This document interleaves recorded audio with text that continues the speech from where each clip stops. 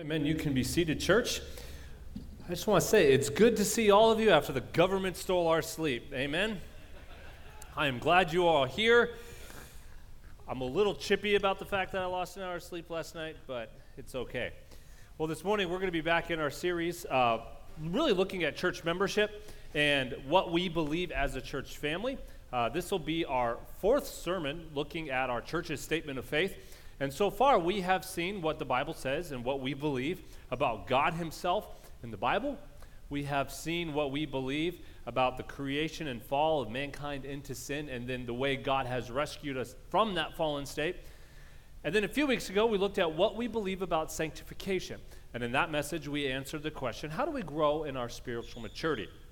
This week, we are going to look at what we believe. What do we believe the Bible says about the two ordinances that Jesus has given the church?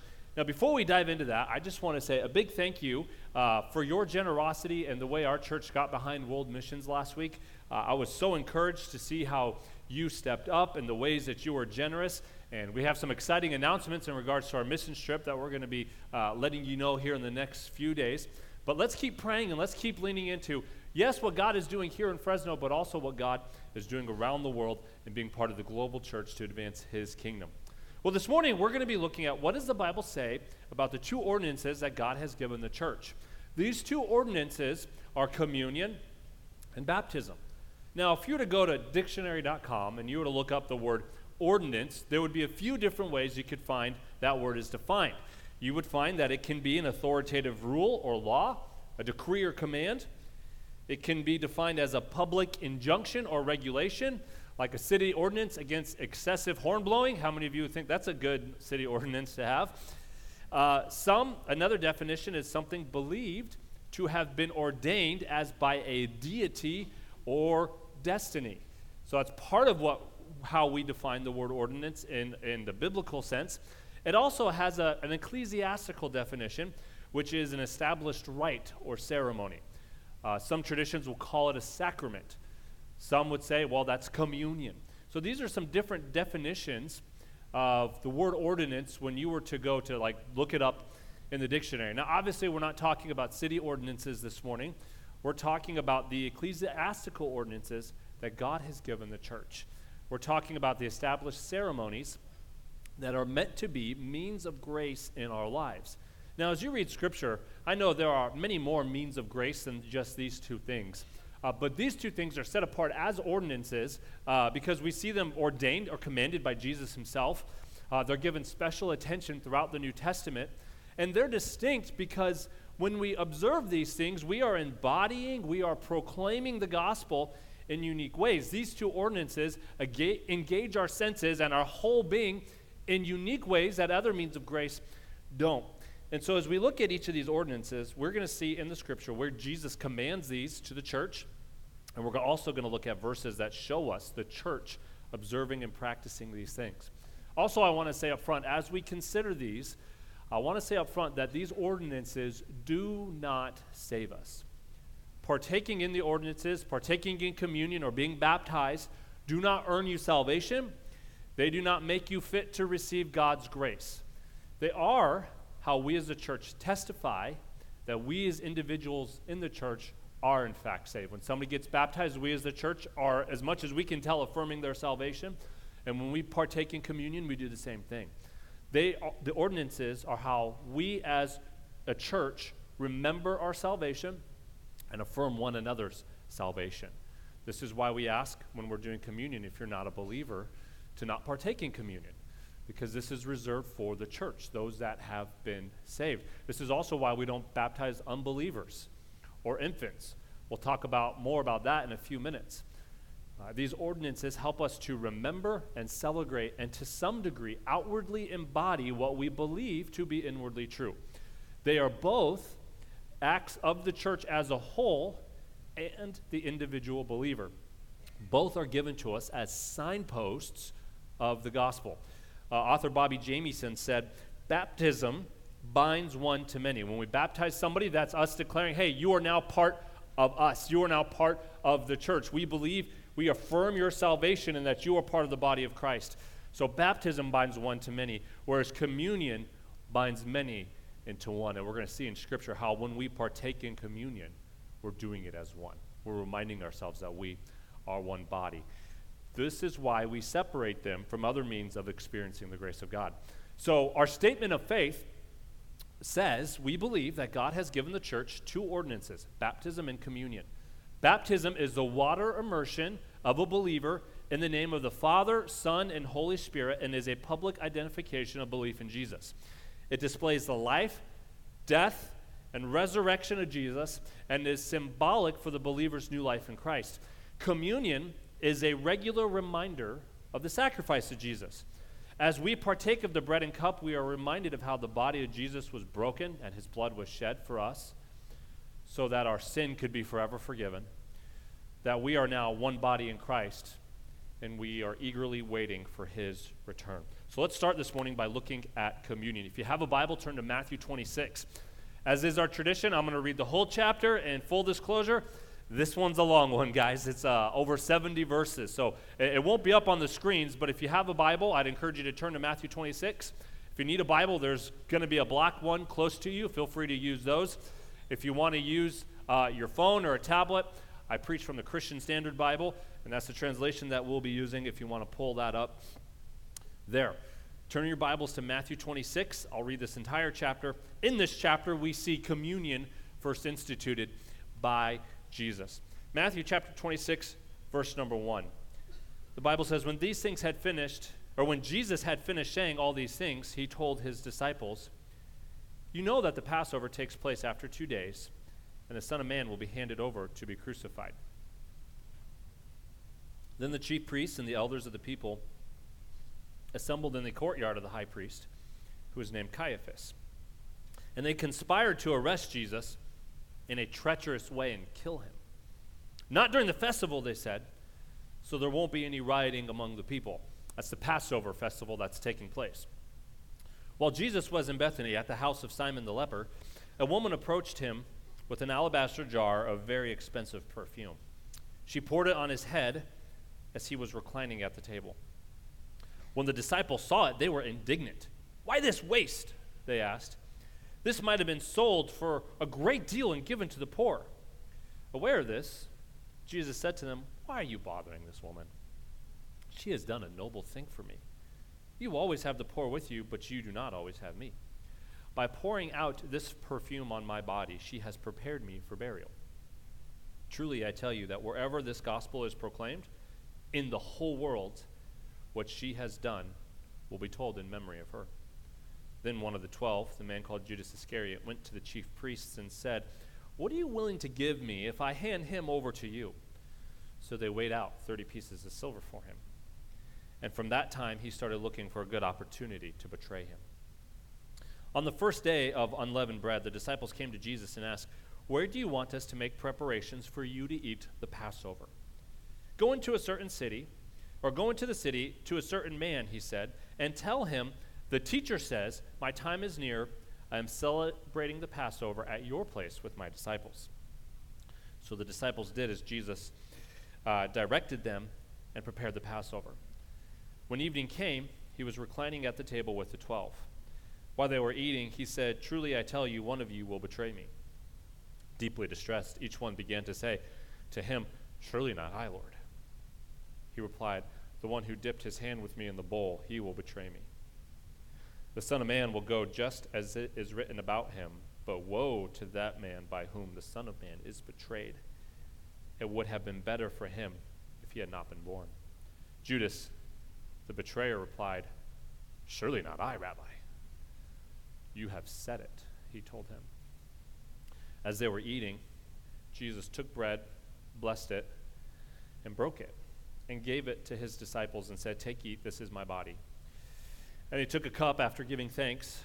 He gave it to them and said, "Drink from it, all of you, for this is my blood of the covenant, which is poured out for many for the forgiveness of sins. But I tell you, I will not drink from the fruit of the vine from now on until that day when I drink it new with you in my Father's kingdom." After singing a hymn, they went out to the Mount of Olives. Then Jesus said to them, "Tonight all of you will fall away because of me, for it is written, I will strike the shepherd, and the sheep of the flock will be scattered. But after I have risen, I will go ahead of you to Galilee." Peter told him, "Even if everyone falls away because of you, I will never fall away." "Truly I tell you," Jesus said to him, "tonight, before the rooster crows, you will deny me 3 times." "Even if I have to die with you," Peter told him, "I will never deny you." And all the disciples said the same thing. Then Jesus came with them to a place called Gethsemane, and he told the disciples, "Sit here while I go over there to pray." Taking along Peter and 2 sons of Zebedee, he began to be sorrowful and troubled. He said to them, "I am deeply grieved to the point of death. Remain here and stay awake with me." Going a little farther, he fell face down and prayed, "My Father, if it is possible, let this cup pass from me, yet not as I will, but as you will." Then he came to the disciples and found them sleeping. He asked Peter,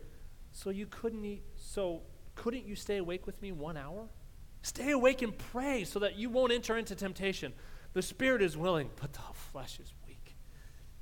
Again, a second time, he went away and prayed, "My Father, if this cannot pass unless I drink it, your will be done." And he came again and found them sleeping, because they could not keep their eyes open. After leaving them, he went away again and prayed a 3rd time, saying the same thing once more. Then he came to the disciples and said to them, "Are you still sleeping and resting? See, the time is near. The Son of Man is betrayed into the hands of sinners. Get up, let's go. See, my betrayer is near." While he was still speaking, Judas, one of the 12, suddenly arrived. A large mob with swords and clubs was with him from the chief priests and elders of the people. His betrayer had given them a sign. "The one I kiss, he's the one. Arrest him." So immediately he went up to Jesus and said, "Greetings, Rabbi," and kissed him. "Friend," Jesus asked him, "why have you come?" Then they came up, took hold of Jesus, and arrested him. At that moment, one of those with Jesus reached out his hand and drew his sword, and he struck the high priest's servant and cut off his ear. Then Jesus told him, "Put away your sword back in its place, because all who take up the sword will perish by the sword. Or do you think that I cannot call on my Father, and he will provide me here and now with more than 12 legions of angels? How, then, will the scriptures be fulfilled that say it must happen this way?" At that time, Jesus said to the crowds, "Have you come out with swords and clubs as if I were a criminal to capture me? Every day I used to sit teaching in the temple, and you didn't arrest me."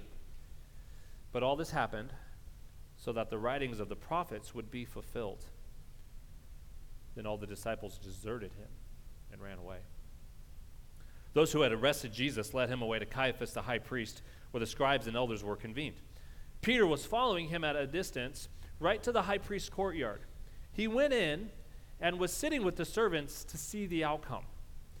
The chief priests and the whole Sanhedrin were looking for false testimony against Jesus so that they could put him to death. But they could not find any, even though many false witnesses came forward. Finally, 2 came forward, stated, "This man said, I can destroy the temple of God and rebuild it in 3 days." The high priest stood up and said to him, "Don't you have an answer to what these men are testifying against you?" But Jesus kept silent.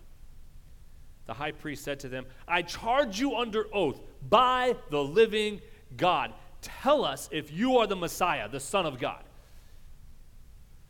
"You have said it," Jesus told him. "But I tell you, in the future you will see the Son of Man seated at the right hand of power and coming on the clouds of heaven." Then the high priest tore his robes and said, "He has blasphemed. Why do we still need witnesses? See, now you have heard the blasphemy. What is your decision?" They answered, "He deserves death." Then they spat on his face and beat him. Others slapped him and said, "Prophesy to us, Messiah. Who is it that hit you?" Now Peter was sitting outside the courtyard. A servant girl approached him and said, "You were with Jesus the Galilean too." But he denied it in front of everyone. "I don't know what you're talking about." When he had gone out to the gateway, another woman saw him and told those who were there, "This man was with Jesus the Nazarene." Again, he denied it with an oath, "I don't know the man."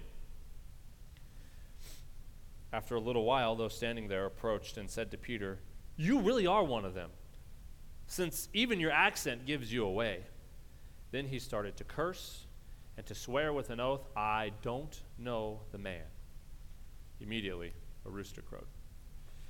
And Peter remembered the words Jesus had spoken, "Before the rooster crows, you will deny me 3 times." And he went outside, and he wept bitterly. Let's pray, and then we will look at the first ordinance of communion. Lord, I know this is a sobering passage as we consider communion where you institute it. Lord, our hearts are heavy to consider how you instituted this ordinance right before you died. And I pray this morning that as we look into your word, your Spirit would anoint the preaching of your word, and that as we consider these ordinances, we wouldn't look at them as dead, empty tradition, but that we would look at them as signposts, as a way to embody and declare to each other the gospel, how you did sacrifice yourself for us. And I pray as we consider them this morning that you would renew in us a sense of appreciation, a sense of meaning, a sense of depth that they really have, so that as we leave here, Lord, in a little bit of a deeper way, we could be more of those righteous trees that you have planted to glorify you. We ask this in your name. Amen. Now, the first thing I want to notice about communion this morning is the context that the first communion was given in. As we read in Matthew chapter 26, we saw that Jesus instituted communion during the Passover feast. Now, this is significant because the Passover was a feast. It was a longer celebration. There was many days of it that we saw. It was a feast that was to remind the nation of Israel of their deliverance from slavery into Egypt. We see this instituted back in Exodus at the first Passover when the judgment passed over those who were covered by the blood. In the middle of the Passover meal, Jesus uses the elements of the Passover meal. He uses the elements that were to remind them of their deliverance from Egypt. He uses those elements as signs to show the type of death that he would die, and in so doing, he's instituting a new covenant. From now on, Jesus is saying, you're going to remember a new and better deliverance. From now on, you're going to remember a new and better covenant. The bread and cup and communion serve as signs that remind us of the broken body and shed blood for Jesus. This is why he said in verses 26 through 30, "Take and eat. This is my body. This is going to be broken for you." And then he took the cup after giving thanks, said to them, "Drink from it, all of you, for this is my blood of the covenant, which is poured out for many for the forgiveness of sins." What Jesus is doing is he's the backdrop of this first communion. He's using that to commemorate deliverance, to show them you're about to receive a better deliverance. Now, eating and drinking were common practices in the presence of God throughout Israel's history. It was a symbolic way where they could symbolize and embody their relationship and communion with God. When the leaders of Israel went up on Mount Sinai to meet God, they beheld God and ate and drank in Exodus 24. There was a group of almost, I believe it was over 70 of these leaders. They go up on the mountain together and they behold God, and then they feast in the presence of God. It was a way they could symbolize their communion with him. In Deuteronomy, the people of Israel would tithe their crops. They would set aside 10% so that on the annual feast, they could take that 10% to Jerusalem and feast before the Lord at their annual festival. In the Old Testament, they had sacrifices and ceremonies and meals and feasts that would point to the fact that they needed deliverance. It would point to the fact that their sin was not yet paid for because these sacrifices had to be repeated year after year after year. The book of Hebrews tells us this.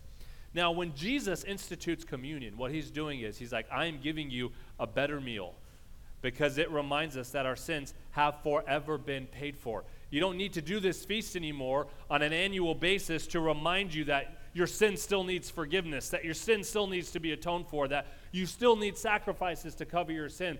With the backdrop of communion, what Jesus is saying is he's saying, I'm giving you a better feast. I'm giving you a better covenant. I'm giving you something that's permanent. There is no more sacrifice needed for your sins.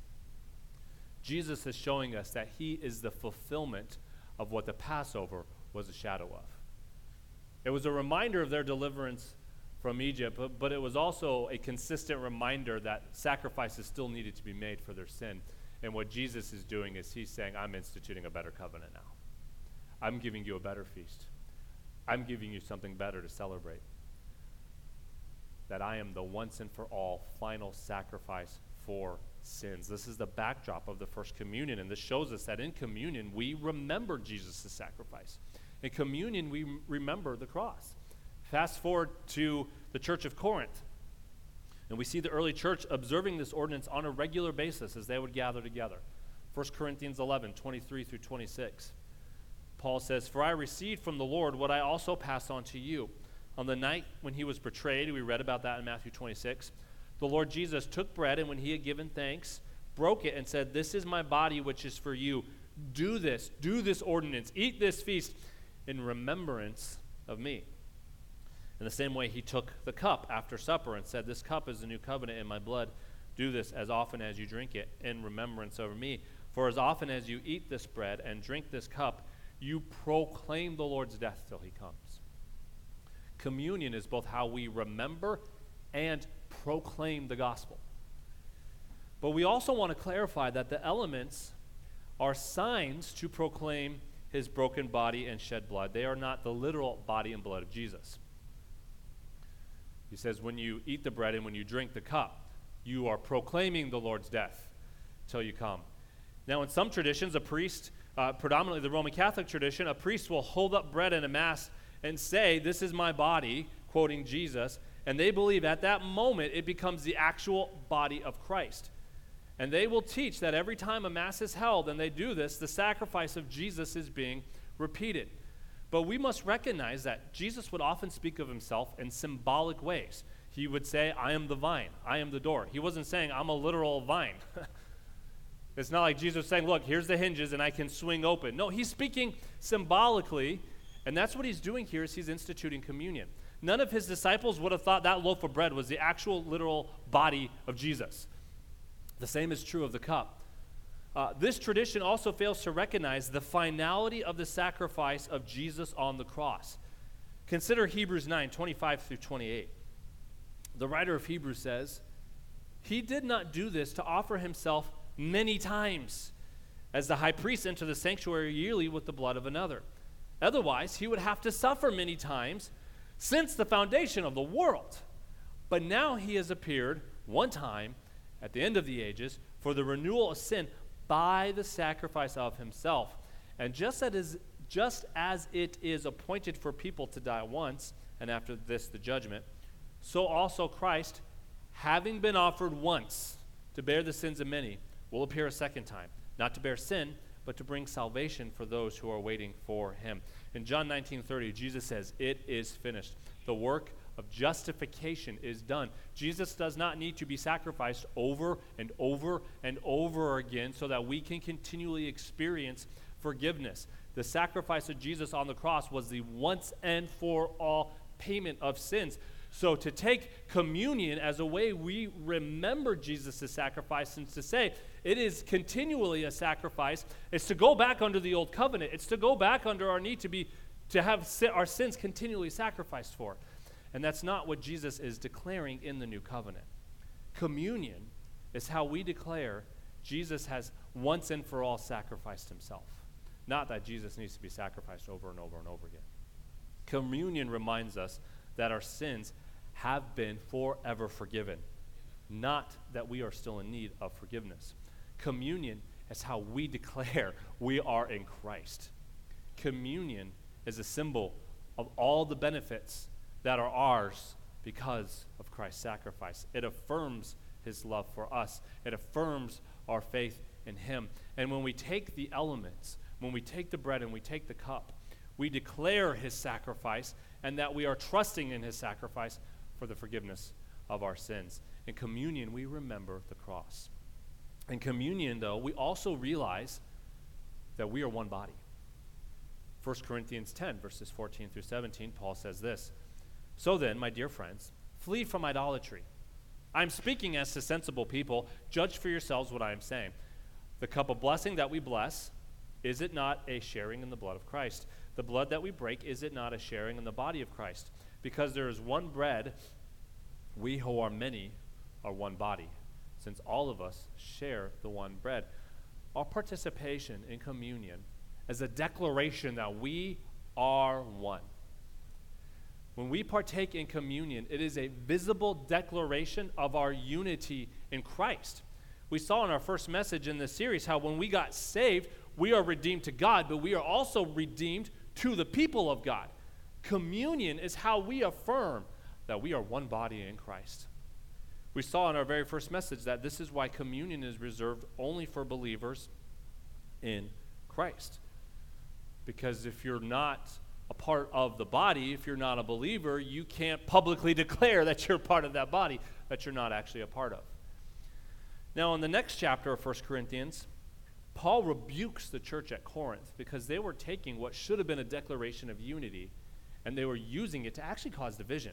Look at 1 Corinthians 11, 17 through 22.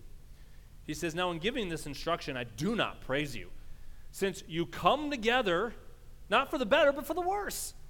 For to begin with, I hear that when you come together as a church, there are divisions among you, and in part I believe it. Indeed, it is necessary that there be factions among you, so that those who are approved may be recognized among you. When you come together, then, it is not to eat the Lord's Supper. For at the meal, each one eats his own supper, so one person is hungry while another gets drunk. Don't you have homes in which to eat and drink? Or do you despise the church of God and humiliate those who have nothing? What should I say to you? Should I praise you? I do not praise you in this manner." Communion is something that the entire church comes together to do. We see this in this passage that when they observe communion, they're coming together as a church. This is why we don't partake in communion as part of our private devotions or even in our small groups. It's reserved for the whole church gathering. But it seems in 1 Corinthians 11 that the affluent members at the church of Corinth would arrive before the poor members of the church of Corinth. They would eat the bread, they would get drunk off the communion wine, and in so doing, humiliate the poor members who had nothing.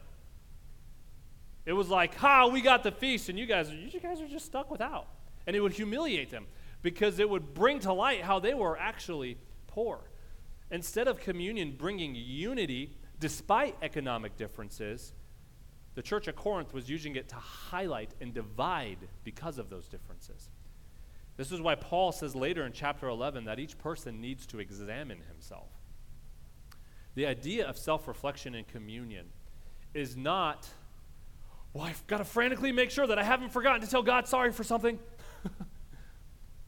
No, Paul calls for self-reflection while we're observing the ordinance of communion to make sure that we are living in unity with our fellow members of Christ's body.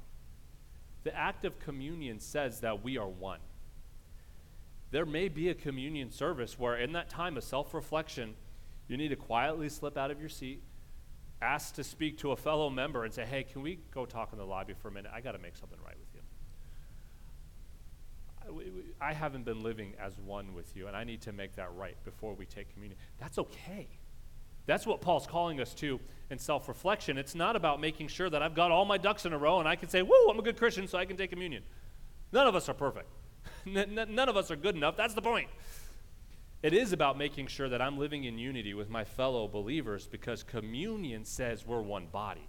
And if we declare by observing the ordinance that we are one body, but we are not living in that way, Paul says we're partaking in communion in an unworthy fashion. And he gives some strong warnings for that. Self-reflection is also about making sure that our lives are not boldly contradicting our claim to be Christ's followers. We see in 1 Corinthians 5, we see this in 1 Corinthians 5 when Paul tells us not to partake in communion or even fellowship with someone who professes to be a believer but is living in open, unrepentant sin after multiple calls to repent. This is why we believe communion is only for professing believers who are in good standing with their local church, because it declares we are one body. And we want to make sure that we are living in unity together as one body. In communion, we declare that we are one. And lastly, in communion, and I have to admit, this one's new for me as I've been studying it this week. In communion, we also anticipate the marriage supper of the Lamb. We have seen how a meal in the presence of Jesus is an embodiment of our communion with him. It's how we embody. It's how we physically practice and reflect that I'm in communion with Jesus. Because of Jesus' once and for all payment of sin on the cross, we are free to enjoy unhindered fellowship with God. Let that reality sink in for a moment. Because of Christ's once and for all payment and sacrifice on the cross, you and I can enjoy unhindered fellowship with God. And as we observe communion, what we're doing is we are mentally, we are emotionally, we are even physically, through the act of eating, reminded that I can always enjoy my fellowship with God. And that we are one body, and we can come together in the presence of God and enjoy sweet, unhindered fellowship. Now, as amazing as that gets, it gets even better. Communion reminds us that Jesus' payment for our sins has already been accomplished, so now we can eat in the Lord's presence. Yet, even in communion, there is an anticipation for an even better fellowship in God's presence in the future. Jesus hints at this in Matthew 26. I don't know if you noticed this, but in verse 29 he says, "But I tell you, I will not drink from the fruit of this vine from now on until the day when I drink it new with you in my Father's kingdom." So what Jesus is saying is, there's another feast coming, guys. The church is the bride of Christ, but the wedding hasn't happened yet. If you got a Bible, flip to Revelation 19. I think these verses will be up on the screen. Verses 6 through 9. Revelation 19, 6 through 9. Then I heard something like the voice of a vast multitude, like the sound of cascading waters, and like the rumbling of loud thunder, saying, "Hallelujah, because our Lord God, the Almighty, reigns.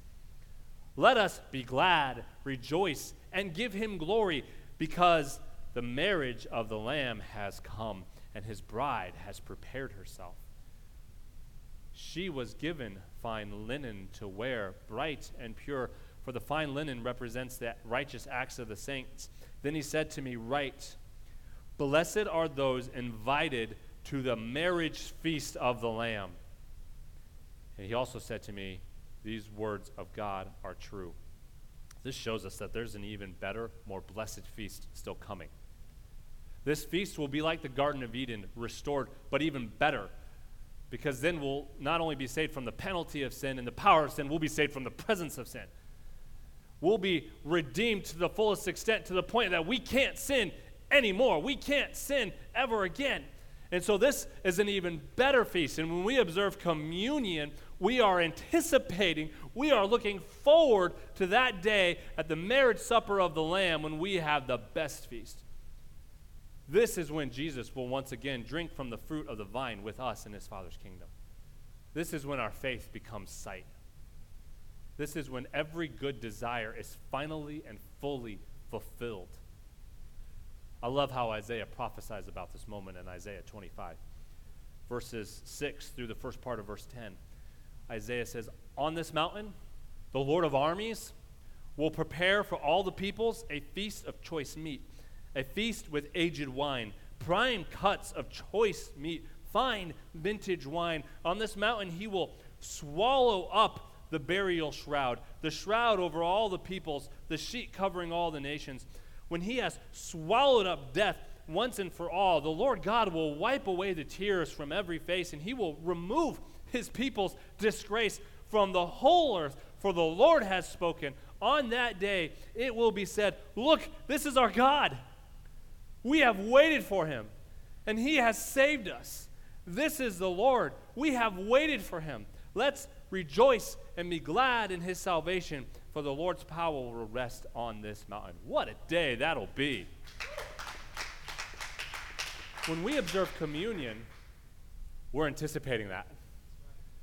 We're anticipating that feast with, I get excited. Prime cuts of choice meat. Come on. In the meantime, we trust. We hope. We wait. And we anticipate. So in communion, we look back to the cross to remind ourselves forgiveness has been won.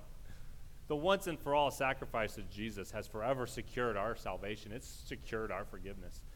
We look around at each other in communion. We remind ourselves we are one body, the body of Christ, gathered together to worship him. And we also look ahead to the marriage supper of the Lamb. That's communion. But there's another ordinance Jesus has given the church, and that's baptism. Baptism is the other ordinance that Jesus has instructed the church to observe. Now in Matthew 16, we see Jesus is beginning to lay the foundation for the church. And in Matthew 16, Jesus says that he gives the keys to the kingdom of God to the church and to the apostles. This means that they can bind on earth and what is bound in heaven, or they can loose on earth what is loosed in heaven. Jesus has given the church as his body the authority to declare this is bound in heaven or this is loosed on earth. We also see in Matthew 18 that this authority means Jesus has given the church the authority to confirm or not confirm a person's salvation, as much as we can tell. Matthew 18, 17 through 20. Jesus says, if he doesn't pay attention to them, again, this is on the backside of we've pursued, we have called this person to repent, and they're just refusing to repent. Jesus says, if he doesn't pay attention to them, tell the church. Why? Because Jesus has given the church special authority. If he doesn't pay attention even to the church, let him be like a Gentile and a tax collector to you. Truly I tell you, whatever you bind on earth will have been bound in heaven, and whatever you loose on earth will have been loosed in heaven. Again, truly I tell you, if 2 or 3 of you on earth agree about any matter that you pray for, it will be done for you by my Father in heaven. For where 2 or 3 are gathered together in my name, I am there among them. Jesus has given his heavenly authority to the gathered church. And he is present with the gathered church to authorize the gathered church to speak in his name. Now, if that church is only 2 or 3 or 2 or 3,000, it doesn't matter because Jesus' authoritative presence is there.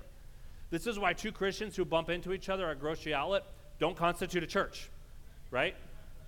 You're not gathered together as a church. You're gathered together there to buy groceries. You can't be like, hey, here's a trough. Let's baptize somebody. No, because that's not the church, right? It's the gathered church together that Jesus has given the authority to do this. Now, 2 or 3 people are all you need to form a church. So if there's 2 or 3 people, 2 or 3 believers in a place where there's no church, hey, it's time to get one started. We got all that we need because Jesus is with us. But now this context is important to understand as we approach the Great Commission where Jesus commands the church to baptize.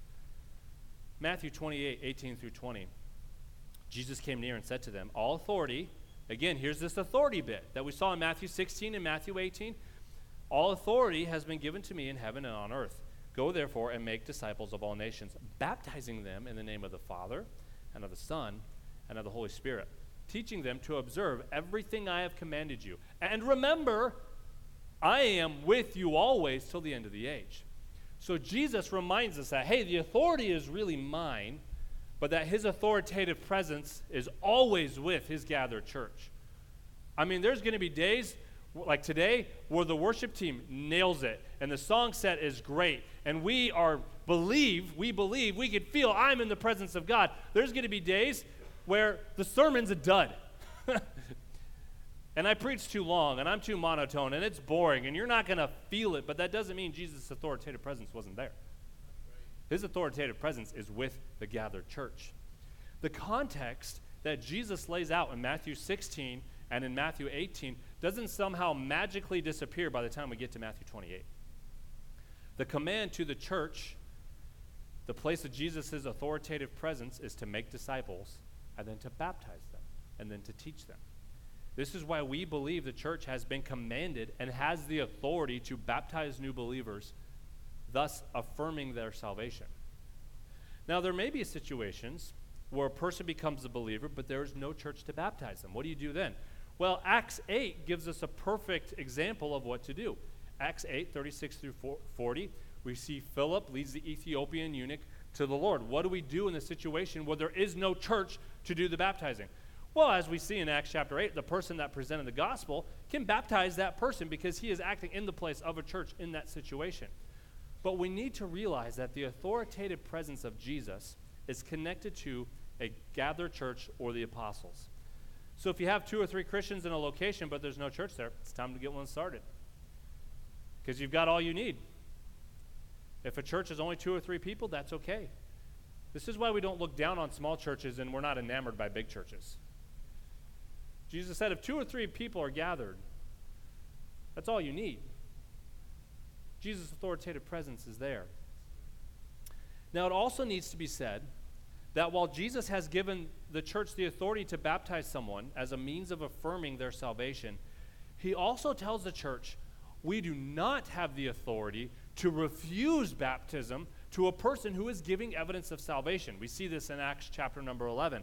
In fact, in Acts 11, this passage, we see in the book of Acts, when the Jewish believers would get saved, they were baptized right away and they received the Holy Spirit right away. The one exemption from this would be the Apostle Paul. When he got baptized, there was 3 or 4 days, or when he got saved, there was 3 or 4 days before he got baptized. Because Jesus appeared to one of the disciples and said, you need to go baptize this guy. This guy's a believer now, and he had to travel to get there, and everybody was like, yeah, but this is Saul. And so there was a person that Jesus said, I want you to lead the church in recognizing that Saul is now a believer. But in every other place, when a Jewish person would get baptized, they received the Holy Spirit, or when they got saved, they received the Holy Spirit, and then they got baptized. But it was a little bit different with the Gentile believers. They would believe, but Jesus wanted to wait until his Holy Spirit was there so that the Jewish believers could recognize, oh, Gentiles can now be saved too. This isn't just about our ethnic line anymore. This is for all people. Like we see prophesied throughout the Old Testament, like we read about in Isaiah. It's all people, it's all nations. But Jesus waited because he wanted the Jewish believers to see the Holy Spirit descending on this believer so the Jewish believers could recognize, oh, this is now for Gentiles too. And in Acts chapter number 11, what we see is the Jewish church actually affirming Gentiles' salvation, and immediately after they affirm their salvation, they baptize them. And so while the church has been given the authority to baptize people as a way of affirming their salvation, he has not given the church authority to not baptize people who are showing signs of salvation. In fact, it's just the opposite. But in ordinary circumstances, baptism is both the church and the individual making a public statement that this person is indeed a part of the body of Christ. Like we said at the beginning, baptism binds the one to many. Communion binds many into one. Baptism is how the church says, this person belongs to Jesus. And we affirm that. We believe that. As much as we can humanly tell, we believe this person is a believer and they're part of the body of Christ. The command has been given to the church, and the church has the authority to obey that command. Aren't you glad God doesn't give us commands to obey without empowering us or giving us the authority to do so? Now in Acts chapter number 2, we also see Peter commanding individual believers to be baptized. Acts chapter number 2, verses 37 through 38. When they heard this was after Peter preached at Pentecost. When they heard this, they were pierced to their hearts and said to Peter and the rest of the apostles, brothers, what should we do? Peter said, repent and be baptized, each of you, in the name of Jesus Christ for the forgiveness of your sins, and you will receive the gift of the Holy Spirit. We could have a healthy discussion on whether or not this is a command to all Christians or just to those Peter is specifically talking to. But as we see throughout the New Testament, baptism is for all believers. What happened after Peter tells them, repent and be baptized? Well, in just a few short verses later, Acts 2:41, those who accepted his message were baptized. And the same day, there were 3,000 people were added to them. Throughout the New Testament, baptism usually happens immediately after salvation. If you go onto our website after the service and you look at the sermon, there'll be a link to my notes, and I have like a footnote in my notes here of lots of instances of Scripture where people repent and believe, they get saved, and then they get baptized. They get saved, and then they get baptized. They get saved, and then they get baptized. Throughout the New Testament, that's the way it usually happens. People believe, and then they get baptized. And like we see in Acts 2, calls to repentance are usually immediately followed by calls to get baptized. Now, Scripture is clear that it is faith in Jesus that saves us. It's not good works. Baptism is not what saves you. But that doesn't mean we put off baptism. Oh, well, it's not what saves me, so it doesn't matter. We can't say that either. Baptism is how we go public with our faith. Jesus instructs the church to obey all of his teachings, right? That includes the commands He gave right before that. Make disciples and be baptized. And so if we're going to obey Jesus' command, we should get baptized. Baptism is how we go public, that we are disciples and that we are believers in Jesus. I cringe a little bit whenever people talk about being a part of the body of Christ as, I'm on team Jesus. Forgive the metaphor, I think it works here. When you get saved, you're a part of the body of Christ. Getting baptized is like putting on the jersey. It's like publicly saying, I am a believer in him. 1 Peter 3:21, Peter says, baptism, which corresponds to this, now saves you, not as the removal of dirt from the body, but the pledge of a good conscience towards God through the resurrection of Jesus Christ. Now, a first glance at that verse, and you're like, sounds like Peter's saying baptism saves you. But if you back up and you read that verse in its entire context, you can better understand what Peter's saying. 1 Peter 3, if you back up to verse 18 and read through verse 22, this is what the passage says. For Christ also suffered for sins once for all, the righteous for the unrighteous, that he might bring you to God. He was put to death in the flesh, but made alive by the Spirit, in which he also went and made proclamation to the spirits in prison, who in the past were disobedient. When God patiently waited in the days of Noah, while the ark was being prepared.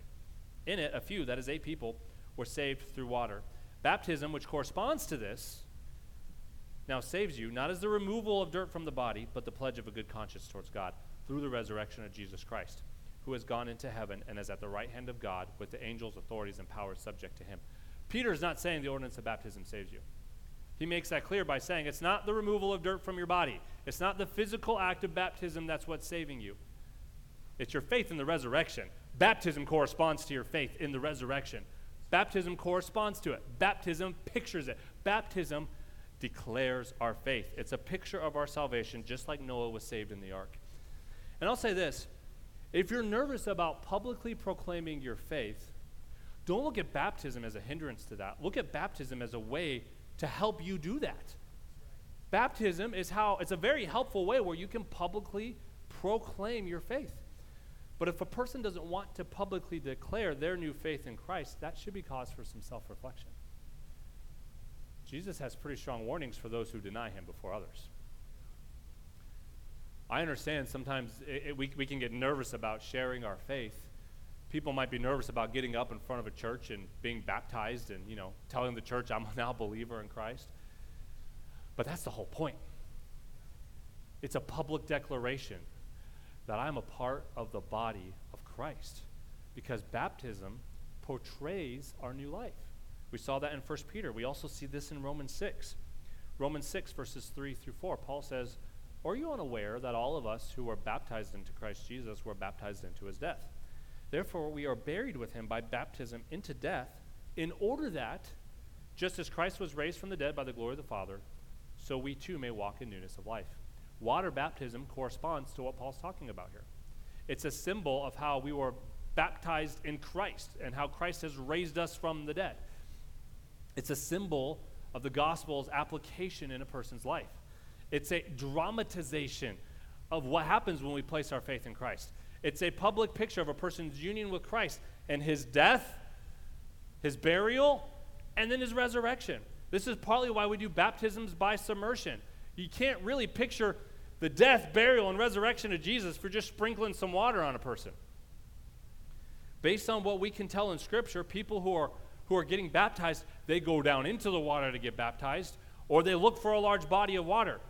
The Ethiopian eunuch was like, hey, here's a big body of water. What's keeping me from being baptized?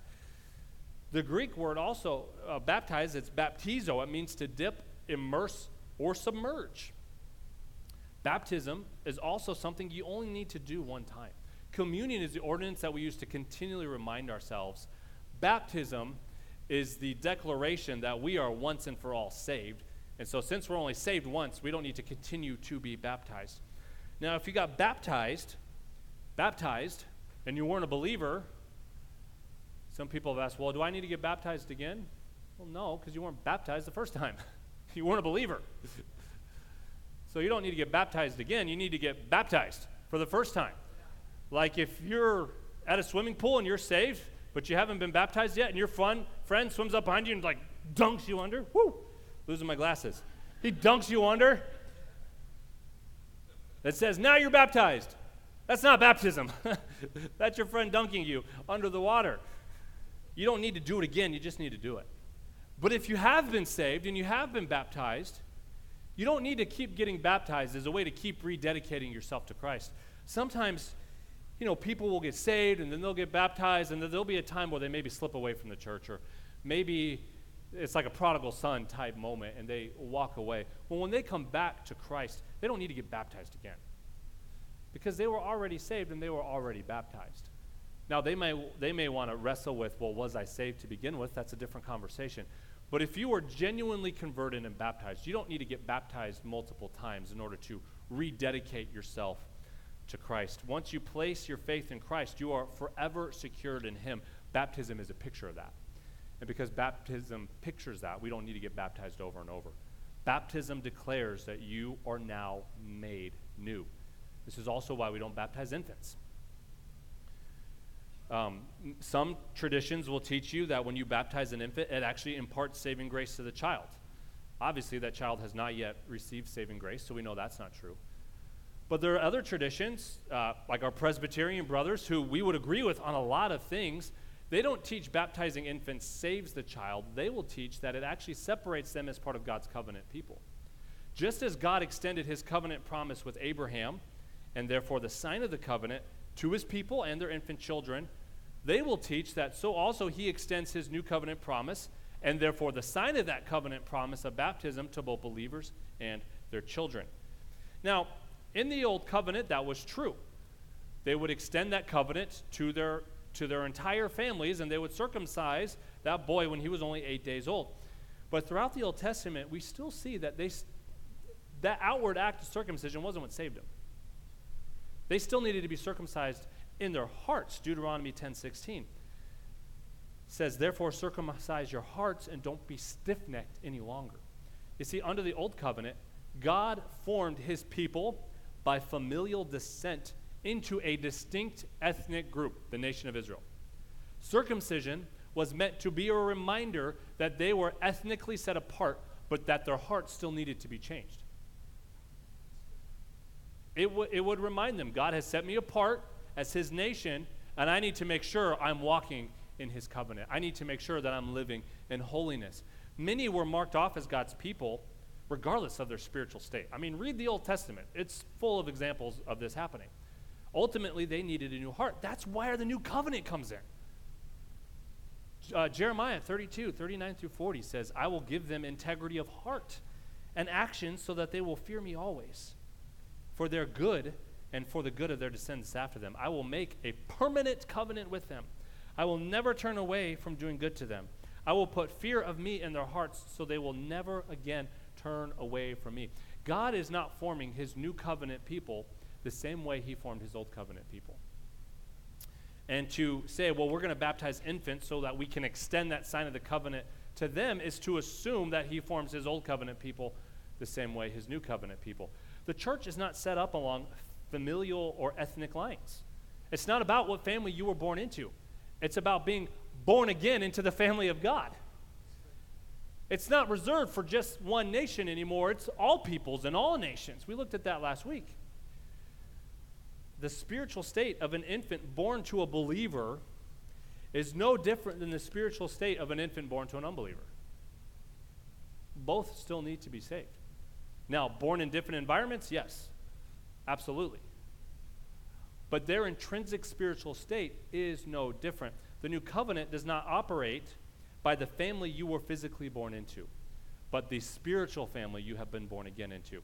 Pardon the bluntness, but under the old covenant, circumcision, the very act of cutting off a part of a man's body, threatened the fate that that man himself would suffer. He would be cut off from God's people if he disobeyed the covenant. You see this in Genesis 17, so all the way back at the beginning.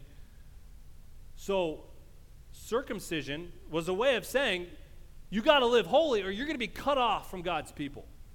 Circumcision bore the demand for holiness. Baptism is not the same as circumcision because baptism does not bear the demand for holiness. It is a declaration that you have been made holy. Furthermore, we don't believe that baptism in the New Testament is the equivalent of Old Testament circumcision, because we're told that when we get saved, our hearts have already become circumcised. Colossians 2:11-13. You were also circumcised in him with a circumcision not done with hands, by putting off the body of the flesh, in the circumcision of Christ, when you were buried with him in baptism, in which you were also raised with him through faith in the working of God, who raised him from the dead. And when you were dead in your trespasses and in the uncircumcision of your flesh, he made you alive with him and forgave us all our trespasses. Notice how Paul is using these metaphors here. Christians were spiritually circumcised when God himself cut off our old selves, put to death our sinful nature, and gave us new life in Christ. You'll also notice the language that Paul uses to portray being buried with Christ is baptism. So the reason we don't baptize infants to mark them off as God's covenant people is very simply because they are not yet part of God's covenant people. So we don't want to apply to them the sign of a covenant that they are not in. They have not been buried with Christ and raised through faith yet. So we don't want to baptize somebody. We don't want to give them the symbol of something that hasn't happened internally. We don't want to portray something that is not yet real. We don't apply the sign of a covenant to a person who is not a member of the covenant. Old covenant circumcision said to Israel, make yourself new. New covenant baptism says to Christians, this one has been made new. Baptism portrays our new life in Christ. And lastly, baptism portrays that we are one body. 1 Corinthians 12:13. For we are all baptized by one Spirit into one body. Whether Jews or Greek, whether slaves or free, we are all given one Spirit to drink. Just like water baptism is symbolic of our new life in Christ, it's also symbolic that we are now one body. So when a person gets baptized, we as a church are declaring this person is one of us. And the person getting baptized is declaring, I am one of you. We are one body. Like we've been saying throughout our message, baptism binds one to many. Communion binds the many into one. So in conclusion, here's what I'm going to ask of all of us. We've talked a lot today about pictures of the gospel, about Christ's death, burial, and resurrection. If you're here today and you're not a believer, or if you're watching online and you're not a believer, and you have questions about the gospel, or if you have questions about what it means to be a Christian, I would love to speak with you after the service. I'm going to be in the lobby after the service. Feel free to come up to me and we can talk about it. I can answer any questions that you may have. I'll give you my phone number. I'll make myself available to you in any way you need to clarify and understand what it means to be a follower of Jesus. If you were here this morning and you came with a friend, or you're watching because of a friend recommended it to you, I would encourage you, ask them. They would love to help you do the same thing. But don't simply leave here without at least beginning the conversation. I understand if you got a jet right after the service, that's okay. In the seat in front of you, there's those connect cards. Grab one of those out, put your information on it, check the box that says, I would like more information about salvation. You can drop that off at Guest Services. I will personally be in touch with you this week to answer any questions that you have. Now, if you are a believer, but you would never have been baptized, I would encourage you to do the same thing. See me after the service. We would love to schedule a time for you to be baptized. Or you can fill out that connection card, put your info, check the box. I would like more information about getting baptized. I would love to be in touch with you this week. Or if you have time, see me after the service. We would love to meet with you to hear how you came to Christ and get your baptism scheduled. Sunday, April 17th is Easter Sunday. On Easter, the church celebrates the resurrection of Jesus.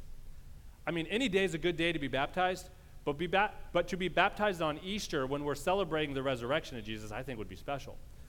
I mean, what better day to dramatize your faith in his death, burial, and resurrection than the day we celebrate his resurrection? So if you're a believer, but you've never been baptized, let me encourage you to consider making your faith public on Easter Sunday. We would love to celebrate with you and affirm God's work in your life. For those of us who profess Jesus here today, which is probably going to be most of us, our next communion service will be on Friday, April 15th at 6 p.m. On the liturgical church calendar, this is Good Friday. It's the Friday right before Easter. It's the day we have set aside on the church calendar to remember Christ's death. And so I believe we should observe communion often as a church family.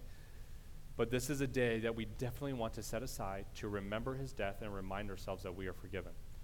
So let me encourage you to make that service a priority. I know we're busy, but this is important. This is one of the ordinances God has given to the church. So let me encourage you, Friday, April 15th, 6 p.m., say, I'm going to be here so I can gather with my church family so that together we can remember Christ's death, we can publicly declare we are one, and we can anticipate his resurrection. And as we move closer to Easter, let me challenge us to adopt an attitude of prayer. Let's adopt an attitude of reflection and anticipation of what we're celebrating. I'm praying that this season would give us a renewed sense of purpose as we move into observing Good Friday and Easter. I want us to have this renewed sense of purpose as to the reason why we're observing and the reason why we're celebrating. Because I'm praying that God would use it to renew our sense of his love for us and to renew our love for him. And that it will give these ordinances fresh purpose in our hearts and in our lives. Let's pray. Father, I pray that now that we as a church have heard your word, that we as a church would be doers of your word. Lord, I pray that your word would help us as a church to grow in holiness, like fruitful trees planted in your righteousness, declaring your glory. I pray that your word would have fallen into the soil of tender hearts this morning,